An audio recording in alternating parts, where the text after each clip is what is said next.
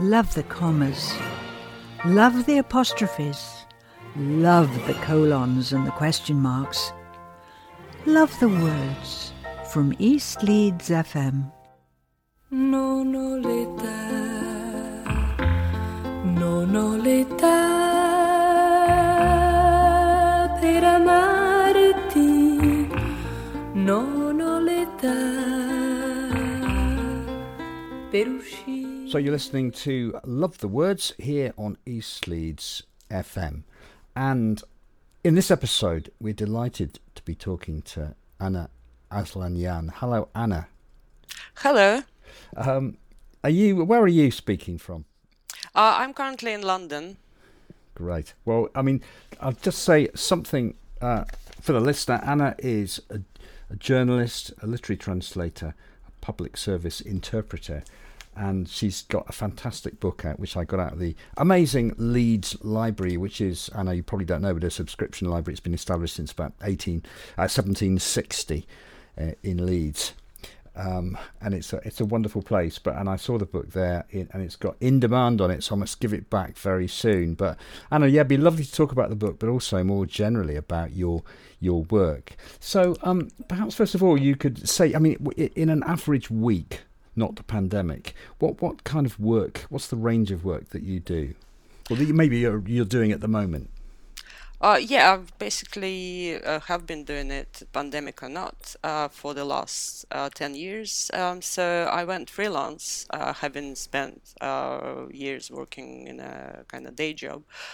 So I'm a journalist and translator, and I think I tend to oscillate between these two modes, and reviewing books and writing the occasional pieces in my capacity as a journalist, and translating either literary works or technical documents, as well as interpreting as a public service interpreter.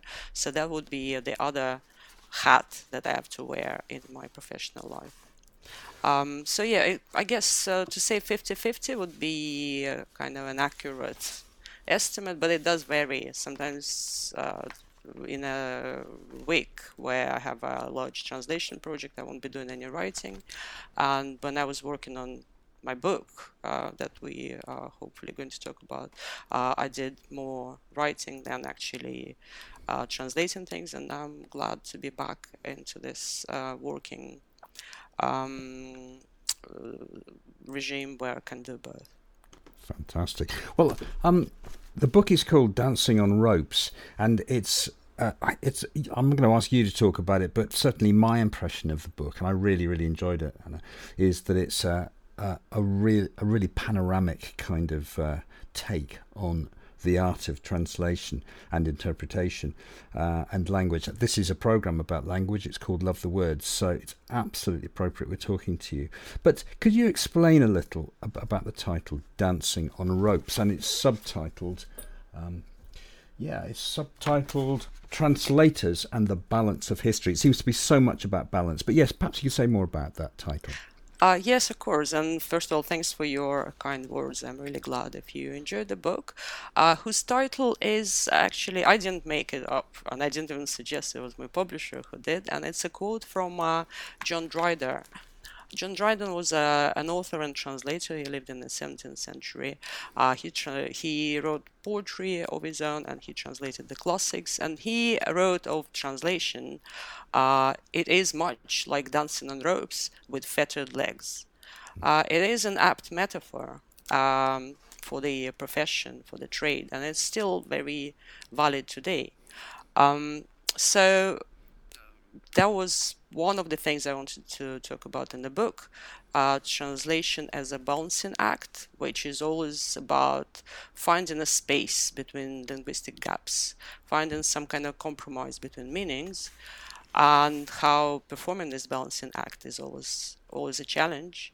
And the subtitle that you just mentioned puts the emphasis on the actual translators, on the people who do this, who have been doing this for decades and centuries and millennia, and who spread the word and kept peace and tried to establish communication between people who didn't share a language. And this is a profession that I believe deserves to be known and understood better, and hence the idea to share some of the examples, some related to distant past and others to more recent events. This is what I try to do in the book. Well, it seems to me that there's probably no more valuable a profession in a way to make people who speak other languages, who are different from us, who have different cultures, intelligible to ourselves and us to them. I mean, that's absolutely crucial to the survival of human life. Yes, of course. Absolutely. And do you mind if I just read a little from the book? Actually, it's the last part of the introduction. So yeah, this idea of a figure dancing on a rope with its joyful as well as sinister connotations is an apt image for the profession. To keep everything in balance, they constantly move between near impossibilities, and the world moves with them. I mean, that seems to be absolutely right. I mean, it's so. What are the joyful parts of the job for you, Anna?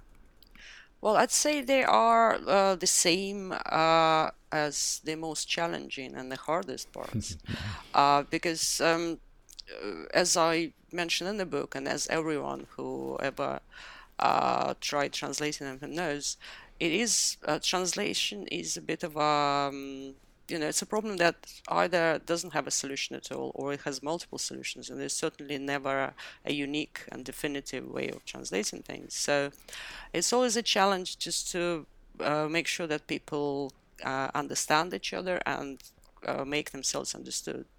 Human communication, even in one language, always comes with the proviso that we actually understand and make ourselves understood much less than we actually hope. So when there are more than one language involved, then that becomes almost impossible, which is not to say that we shouldn't be trying to solve that problem. So when let's talk about maybe interpreting as a separate genre, and by interpreting we mean oral translation. When you're doing it live, when there are people speaking and you are interpreting as they go along. So of course, on those occasions when I have to interpret, I go into it with the best of intentions. I want to do a sterling job, but I don't necessarily expect to crack it, because there are any number of reasons why communication between people might break down. And when I eventually see that the two parties are actually on the same page, so to speak, that always feels like an unexpected bonus. And the on those crucial occasions when such comprehensibility, if you like, and being on the same page is so important for world peace. Like it must be, so much is at stake, and there's a whole chapter about the Cold War. But I was thinking at the moment in terms of diplomacy with Ukraine, and the difference between words like invasion and incursion.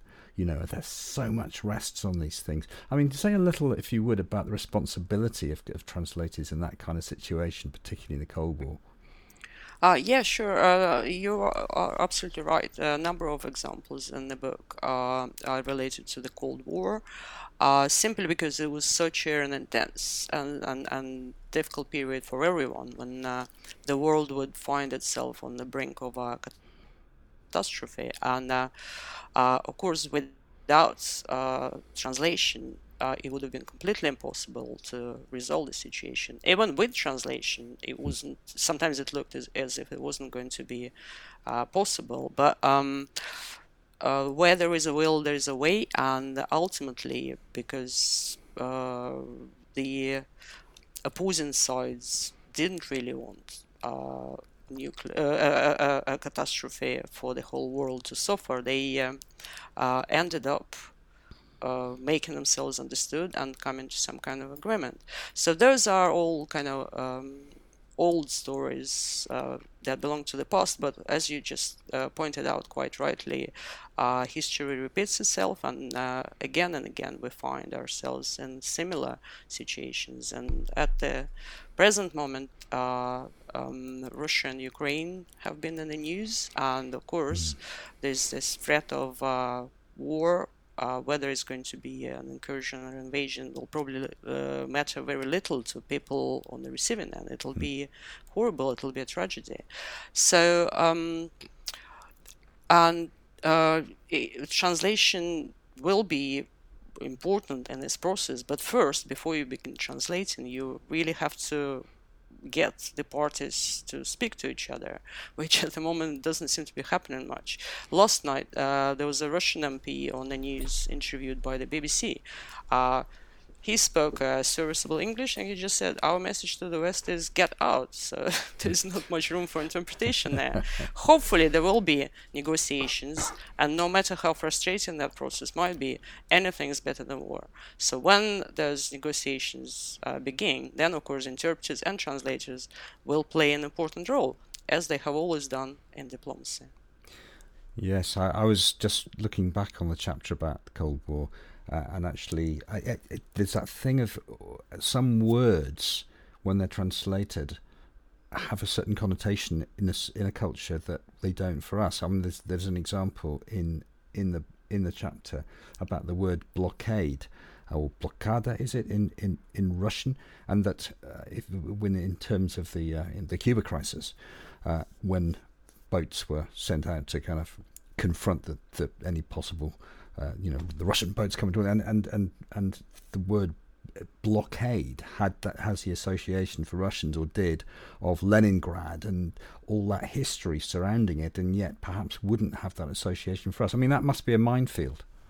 Yeah, you're absolutely right. And that example you are referring to, that the Cuban crisis, that incidentally is called Caribbean crisis in Russian, and it's called the October crisis in a number of other languages, because it all happened in October 1962. So that in itself shows how much ambiguity there is. And yes, that word, which sounds kind of similar in Russian, blockada, and it could mean siege or blockade in English. It still does have very strong connotations to the Russian ear. So again, it wasn't an insurmountable problem. Everyone understood what the US actually meant when they talked about the deployment of their weapons in Cuba, and what each of the parties wanted to do. So there was a lot of kind of nitpicking, I suppose we can call it, but it was completely justified, because every single comma in those documents could have had and did have momentous and absolutely vital consequences to the fate of the world. But importantly, translators wouldn't have been able to save the situation completely or change things around completely had the principal parties not wanted the same outcome. So it's important to understand that translation is crucial, and it's very important, and it can actually change things. On the other hand, it is a secondary activity after all, so you have to have people talking or writing to each other, if you like. You have to have the source and the target, and then you have that intermediary in the middle, and the translator there is, and they have to try and give it their all and make sure that the parties understand each other. That's very modest of you as a translator not to claim saviour of the world status. Well, I'm kind of, I think I moved through different phases in my career, but also in working on the book, I did have a number of spectacular, really vivid examples, and one of them is actually mentioned there when in 1945, after the end of the Second World War, when the US issued what was known as the Potsdam Declaration, and they essentially were still at war with Japan, and that was an ultimatum for Japan to surrender.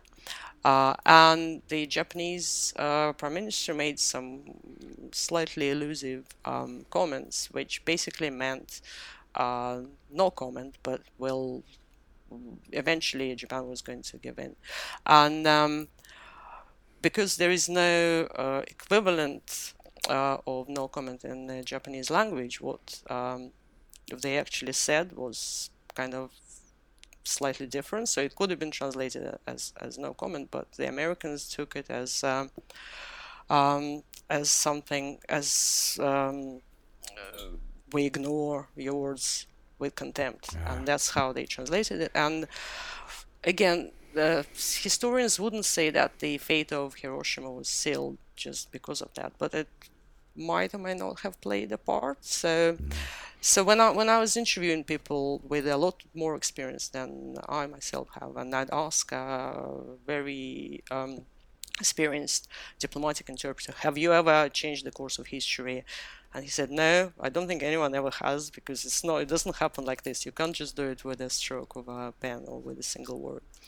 But then he actually read my book, and we spoke about it, and he said, well, actually, I've changed my mind now.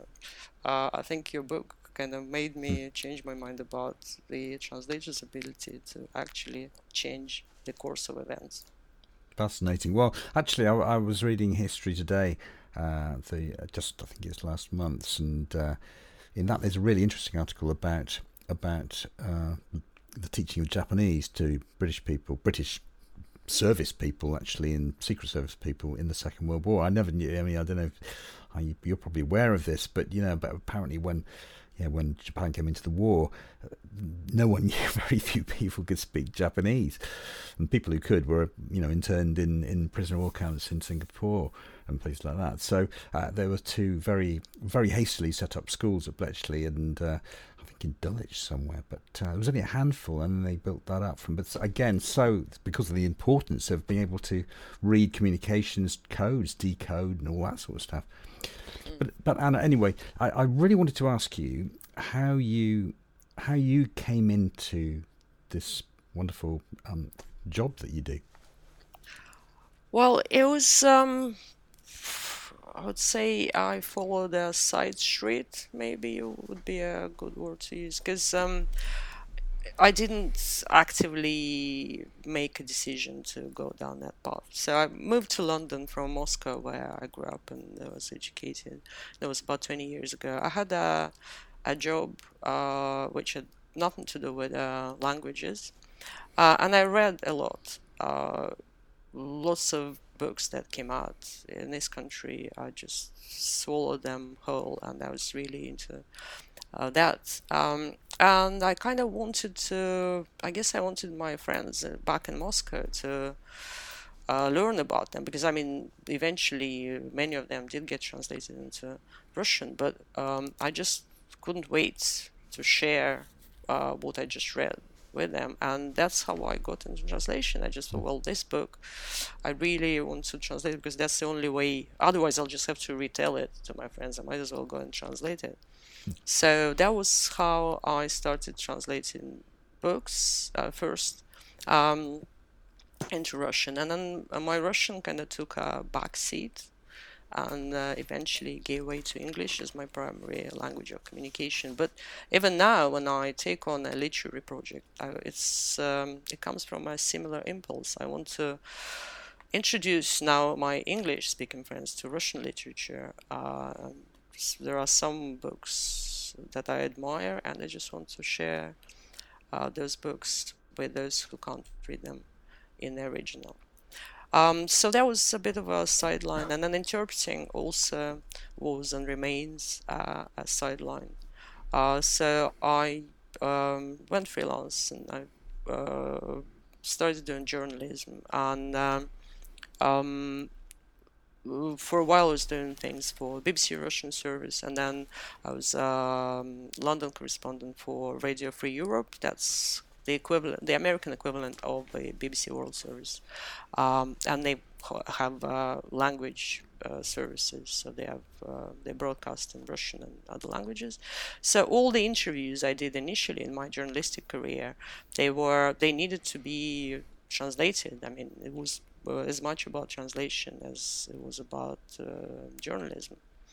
So I had to interpret things for this with the same purpose in mind. And then I took an exam in public service interpreting, because I thought it would be handy to have this qualification, and I started practicing mainly in legal settings. And that's something I still do. You were asking me earlier about my typical working week, so I will combine this with journalism and writing. It's a handy source of income as much as anything else, and also importantly, it's a way of keeping my Russian alive. Yes, there's a passage in the book which I've also found really interesting, that when you're interpreting at a public event, or in a court, for instance, you are the face, if you like, or you are the voice of words that are not yours, but you're mediating to us or to other people. And there's a section of the book which I found intriguing about the conflation that sometimes people make between the interpreter and what they are saying, the words they are putting out. I mean, I'm thinking of particular occasions. I mean, like in Nuremberg, for instance, going back again to the Second World War, where translators, public interpreters, must have had to say the most awful stuff. I don't know. Could you say a little more about that? Has that happened to you? Yes, of course. I mean, it's the bane of any interpreter's life, that people confuse you with the actual speaker. And I guess it's human nature again. It's very difficult to avoid that confusion. The only way to avoid it when interpreting is to use the first person throughout and just translate the speaker's words as they are. And always refer to yourself in the third person, as in the interpreter would like to clarify, etc. So ideally, I'd like people to forget about me. I just want to be a machine. Sometimes I say as much in as many words. Just pretend I'm not here. I'm just a machine. It's not about me. Talk to your interlocutor.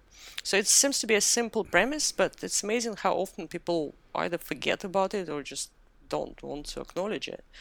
I mean, I don't mind being mistaken for an offender or a barrister or a police officer or a crime victim, and all these things have happened to me. So long as it's just an initial mistake, and then you can set things straight. But sometimes people just keep talking to me and not to each other through me, despite my repeated suggestions to treat me as a machine. So that's not going to help matters along. And I guess I just try to sound as impersonal as possible, and sometimes it works well, and sometimes it doesn't. But usually one thing I've noticed, and it's probably not a very deep observation, but when things go smoothly between the principal speakers, it's fine. They might still address you rather than each other, but if they like what they hear, they don't seem to mind very much who the good news is coming from.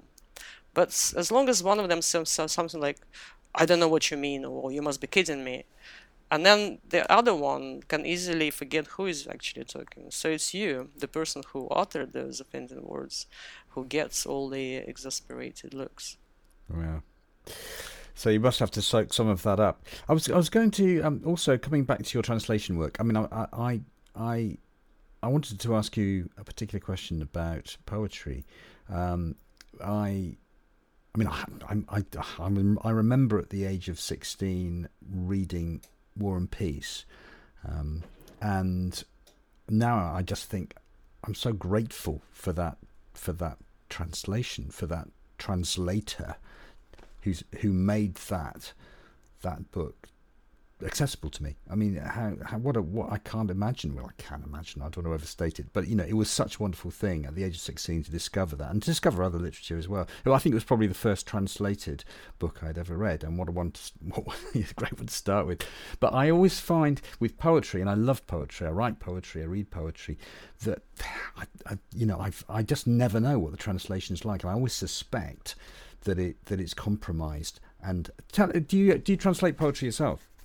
Oh no, I'm just not good enough. I mean, I admire people who do, and I know a few of my colleagues do that, but that's beyond me. And no, I just tend to concentrate on prose, which is difficult enough as it is. Yeah.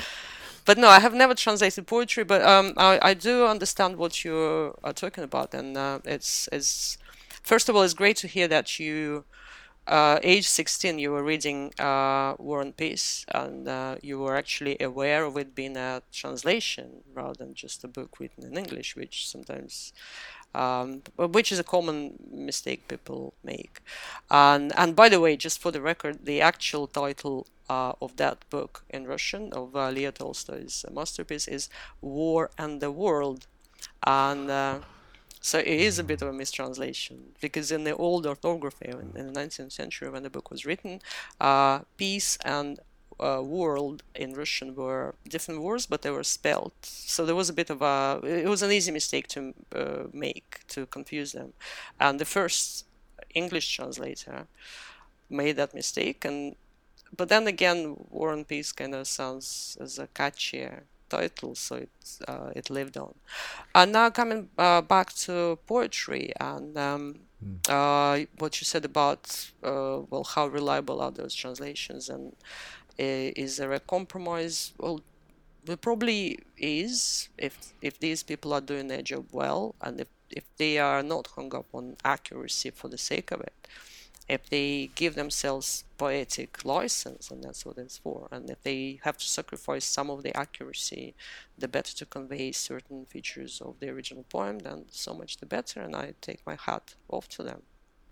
Yes, and I mean, again, I'm coming back to the book, and again, in your introduction, you say the translator's real concern is not words, but sense. I think that's really interesting. Yeah, because words alone will never be enough. I mean, if you just translate anything, it could be something as simple as a list of ingredients for a dish.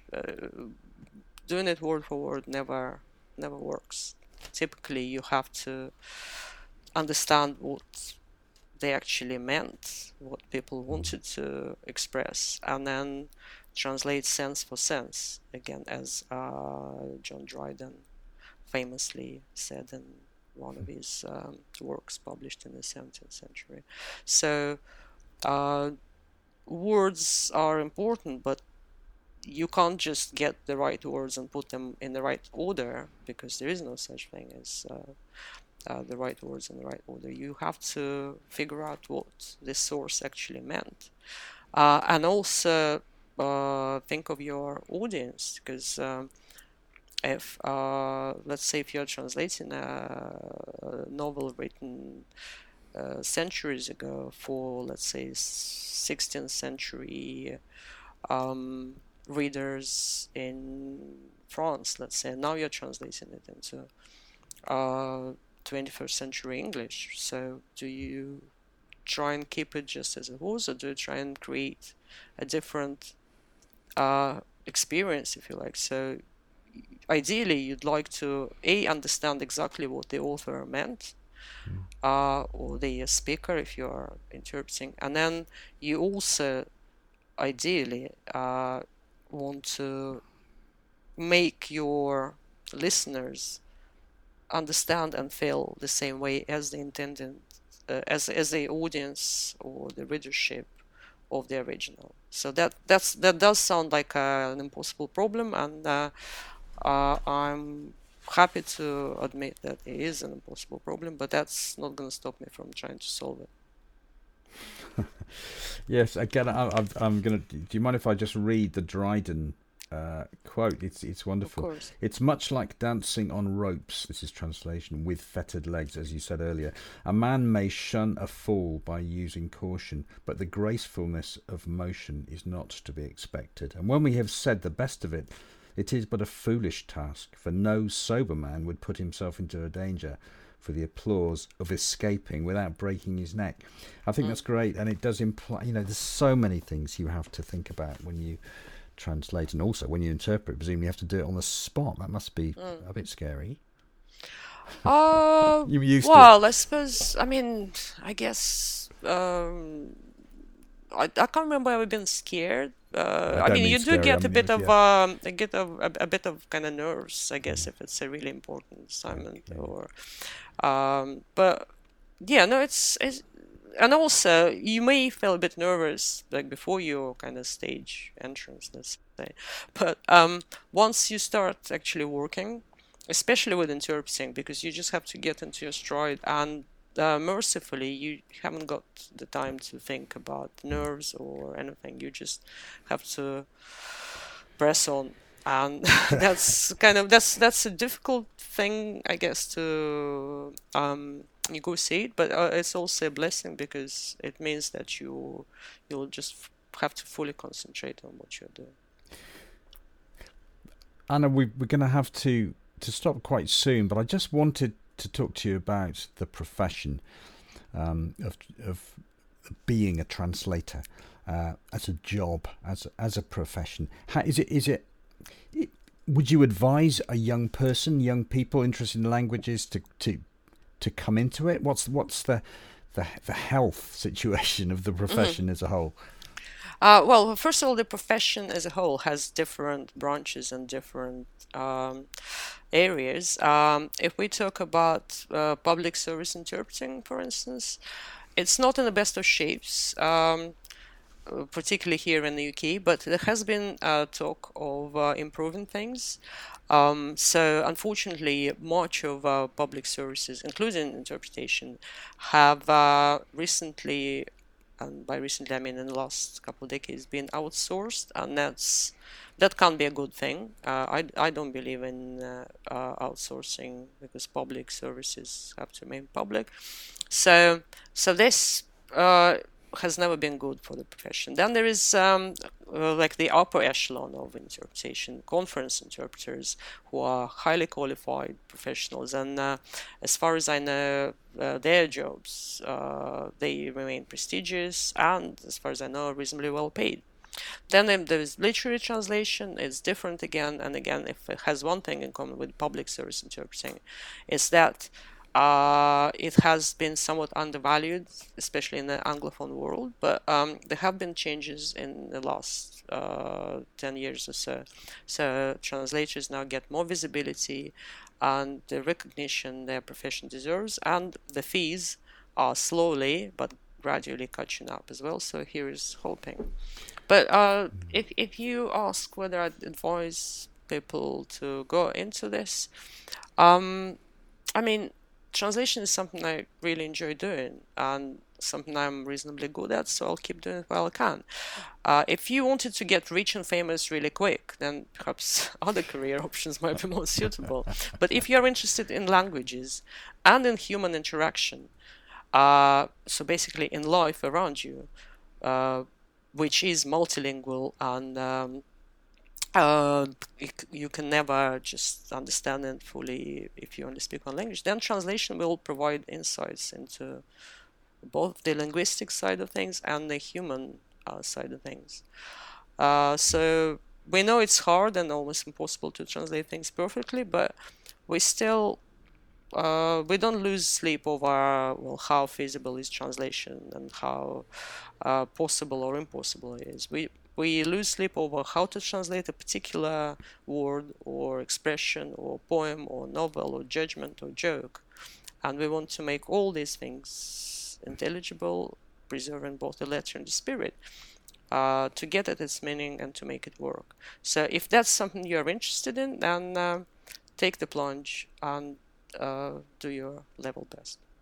That's a fantastic place to finish. So thank you so much, Anna, for talking to us. And once again, the book is called Dancing on Ropes.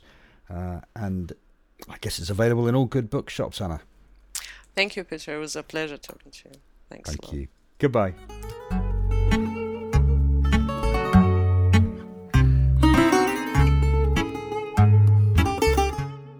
Love the nouns, love the pronouns, impersonal and personal. Love the words from ELFM. Quando eu canto e a chuva cai. In Our Element, a poet's inquiry into climate change. Episode 5, Air. You are invisible till we get. As we move through the elements, their energy becomes more refined. So far, we've touched the earth, listened to water, and played with fire. And today we're up in the air, where there's less and less to hold on to. Air is invisible, ungraspable, but every second of our lives, our bodies are being breathed. 22,000 times every day, without even thinking about it. We take in oxygen molecules and breathe out molecules of carbon dioxide so the plants can photosynthesize, making more oxygen for our next breath. Falling or flying, we forget what's earned. We forget what's last to see. We are hungry, we have nowhere else to go. A lot of the Greenlandic legends were quite often about breath and spirits. Poet Nancy Campbell. I went back to Greenland in the summer. I went for many long walks across the tundra then. I was quite alone, and I had a breathing. I had very distinctive breathing, and in the wilderness I was actually completely terrified. And it took a few heartbeats before I realised that it was a whale in the fjord below me, which had risen and was breathing out. So you're very alert, I think, when you're on your own in the landscape. Every sense heightened. As the earth warms up and cools down, the air around us moves in constantly changing currents. Humans have learnt how to harness the wind to create power and generate electricity that is renewable. We call a collection of windmills a wind farm. In the same way, we have a murmuration of starlings or a charm of finches.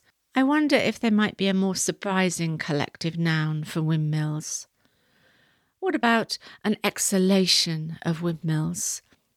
The sigh of satisfaction that we found such a clean and sustainable form of energy.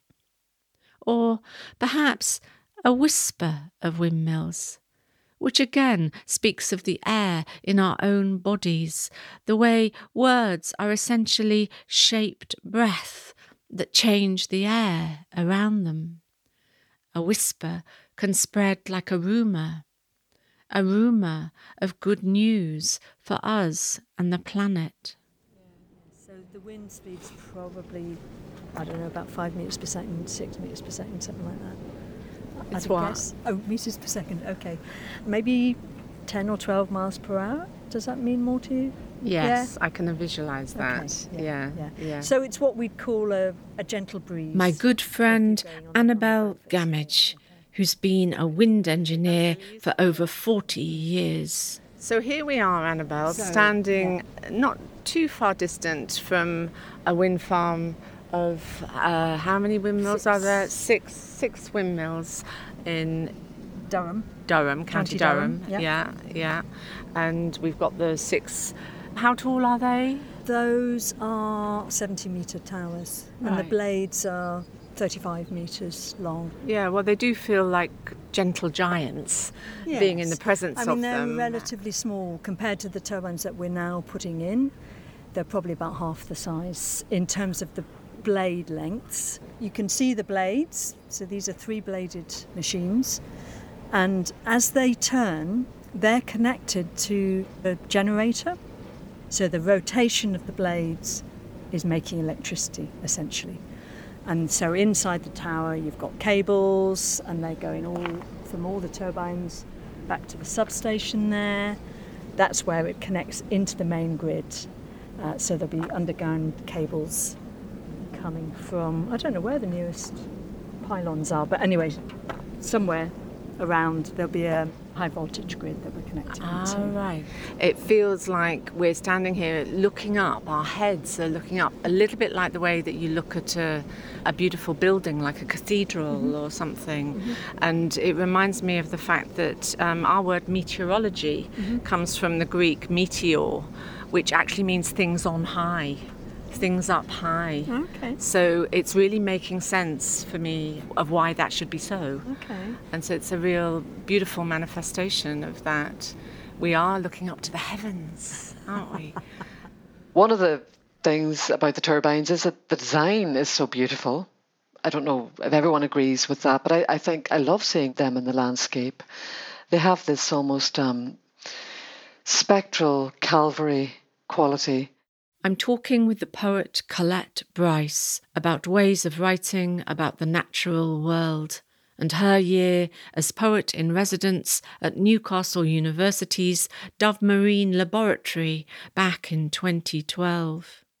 I don't think of myself particularly as a nature poet or an eco-poet or any of these current labels. I don't even perceive myself as writing very much about the natural world, but on the other hand, of course you do, of course I do. I spend a lot of time out and about in the world, and I think it happens in a very organic kind of way, and it comes from often close observation leading into unexpected things happening. That can be a very generative way of writing, and I found that particularly thinking back to that residency at the Dove Marine Laboratory. I just did a lot of watching. So what took you by surprise there? Everything. I just learned a great deal, and I learned it from shadowing some of the work that was going on, conducted by certain scientists there, and one of these did involve the wind farm technology. And I very much drew upon what I'd learned about the impacts of wind energy on the natural world, on the animal world, and also on public health, and how to mitigate these effects going forward. So this was the tension, I suppose, in the whole technology that was under discussion. So some of that came in an imagistic kind of way to this poem. Turbines in January. 1,000 synonyms for wind make up your song. Those busy arms may juggle any number of rumours going around. Your swish, for one. They say it whisks the pull of sleep, that blades cut holes in the cloth of dreams, that shadow flicker makes of the sunniest day a speed frame motion picture, and panes of ice which crystallise on your frozen wings are flung when you turn. One, it was said, had lodged like a glass fin in the roof of a camper van. What's to be done to keep your head in the clouds, your whirling one-track mind? For the wingers and losers, raptors, plovers, gulls, batted to the ground. What's to be done about your foot, electric root beneath an ocean floor abuzz with armoured creatures, charmed by your magnetic aura? Like my brother's distance-defying snaps, where the London Eye will rest like a trinket in his palm, or the Tower of Pisa bend to the slightest pressure of an index finger. These turbines could be a row of daffodils bordering a lawn, signalling the spring. As I reach my hand out into the perspective, pluck one like a stem, raise it to my lips, like a child's seaside windmill on a stick, and blow its earfolds fill and spin. Oh, there's 2 aeroplanes as well, one behind the other. Are they gliders? I think they're gliders. Yeah. So they're also using the wind, the thermals, and the thermals today on this beautiful day. It was lovely. Be to a good day. There. Yeah. Yeah. So when you do background noise monitoring, if you've got a lot of trees, all that sort of thing gets taken into account, and whether the trees are coniferous or deciduous, so are the leaves there all year round, or are they only there in the summer? So that's when you're monitoring about the conditions that might be acceptable or not to Yes, local inhabitants. Yes. Yeah. So a well-designed site should not cause any problems with noise. What sometimes happens is when you first put the site in, everything's fine, and then the turbines start getting a bit older and some of the mechanical bits start getting a bit clunky, and then we've got to make sure that everything's still all right. Similarly, the blades, you've got to keep them clean. Dirty blades can make a bit more noise than clean blades. So what are the other problems that you have to address? So there's also what they call shadow flicker, which is when, so say the sun was a bit lower behind that turbine, if the turbine was rotated so that it was right in front of the sun, you'd get a weird shadow effect in your window every time the blade went round, the rotor went round, and that's called shadow flicker. It's something you can predict quite well because it's to do with what latitude you're at, what time it is. But then on top of that, you've got, obviously, if it's not a sunny day, it's not going to happen, or if it's not windy, it's not going to happen. But again, we can do calculations. So if this was a house here, we could work out how many hours a year might it get shadow flicker, assuming it has a window pointing towards the turbine. We can put sensors on that say, oh, it's the right wind speed, oh, it's sunny, we're going to shut down until this moment has passed. It's such a lovely word, shadow flicker.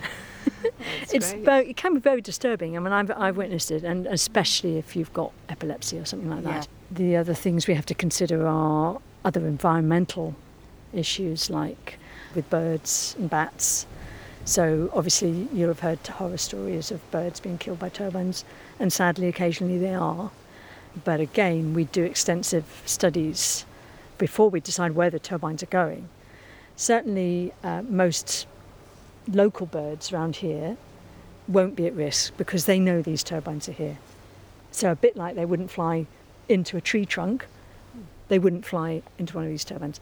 But migratory birds don't necessarily know. And if the weather's bad, so if they're coming along and the weather's so bad they can't see them, they're at risk. And especially offshore, that can be a risk. And so we avoid migration routes. We don't want to kill birds, we really don't. And we don't want to, and similarly, bats, again, that's another interesting one. You can be pretty sure, depending on the species, that they're probably going to start flying at just before sunset or just after sunrise. So we can curtail the turbines, we can stop them if the wind conditions are right and the weather conditions are right, and wait till danger is past, then start them up again. I did have a sense of joy and wonder looking at them, these structures, which I haven't lost. Last week I went on holiday and I'd rented a house in Donegal up on a hill, and nowhere in the description had they mentioned that there was a wind farm behind the house, which some people might not like, but I was delighted to find it.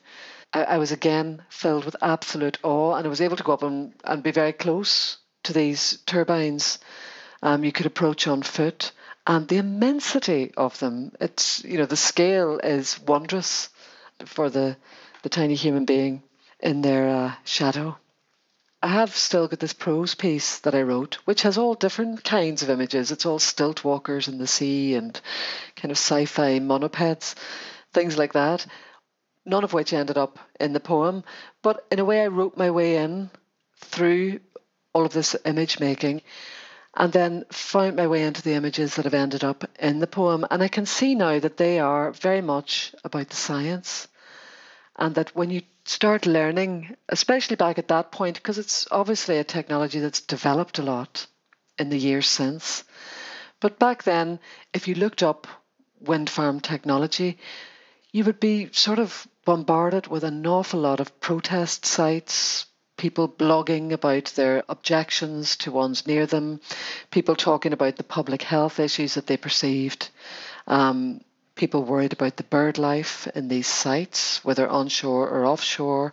So that was slightly overwhelming, whereas the kind of really beneficial aspect of this technology, which is huge, in terms of where we find ourselves today, was less to the forefront on the online world.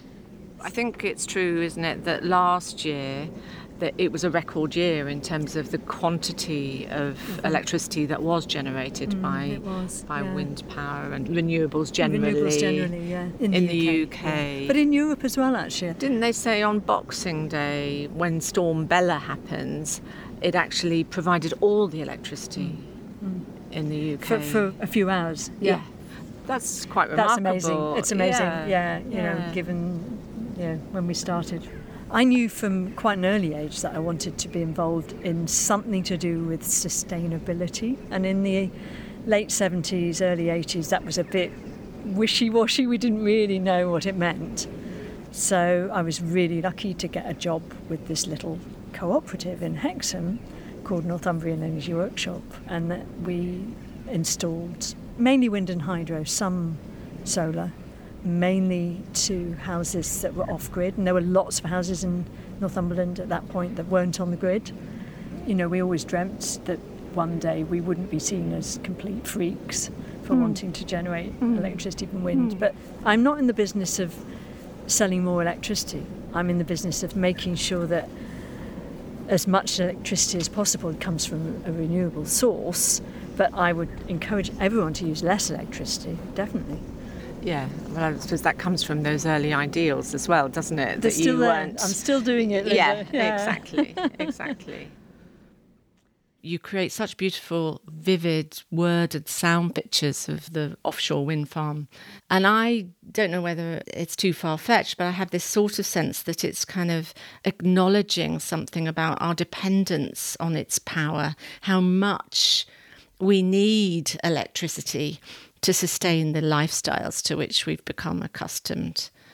I think definitely, that and the problem of human agency really in all of this. In a way, the speaker in this poem becomes a giant and plucks the tiny daffodil-sized windmill, which is both an innocent gesture but also a kind of frightening gesture. So I think there's a lot of that going on about where do we stand? Because we are both, of course, the problem and any attempt at solutions. We embody both, I suppose, in our very problematic relationship with the natural world. The difficulty is being overwhelmed, isn't it? And especially with the task that you are currently undertaking of focusing all of your kind of attention to the climate emergency. To be a poet in such a context and to find that still centre where one can really think through to the poem can be increasingly difficult, but not impossible. And we must always believe in that possibility and in the role of poetry within all of our responses to these times.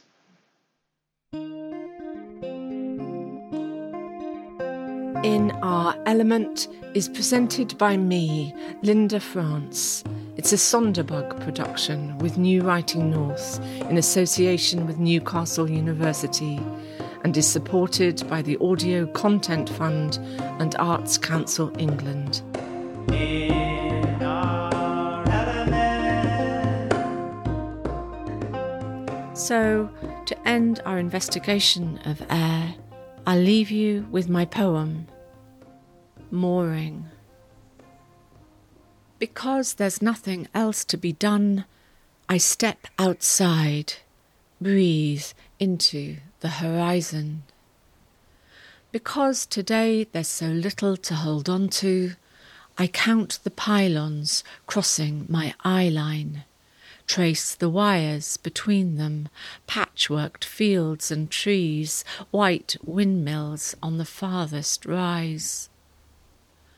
Because, after all, I'm here, I breathe in the wide expanse, feel my body realign, tissue and bone, all the precious nothing, everything I can set my heart on, the back and forth of air, a rope braided between being.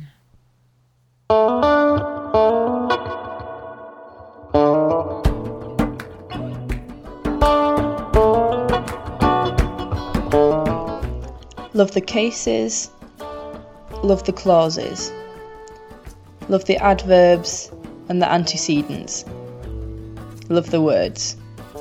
From ELFM.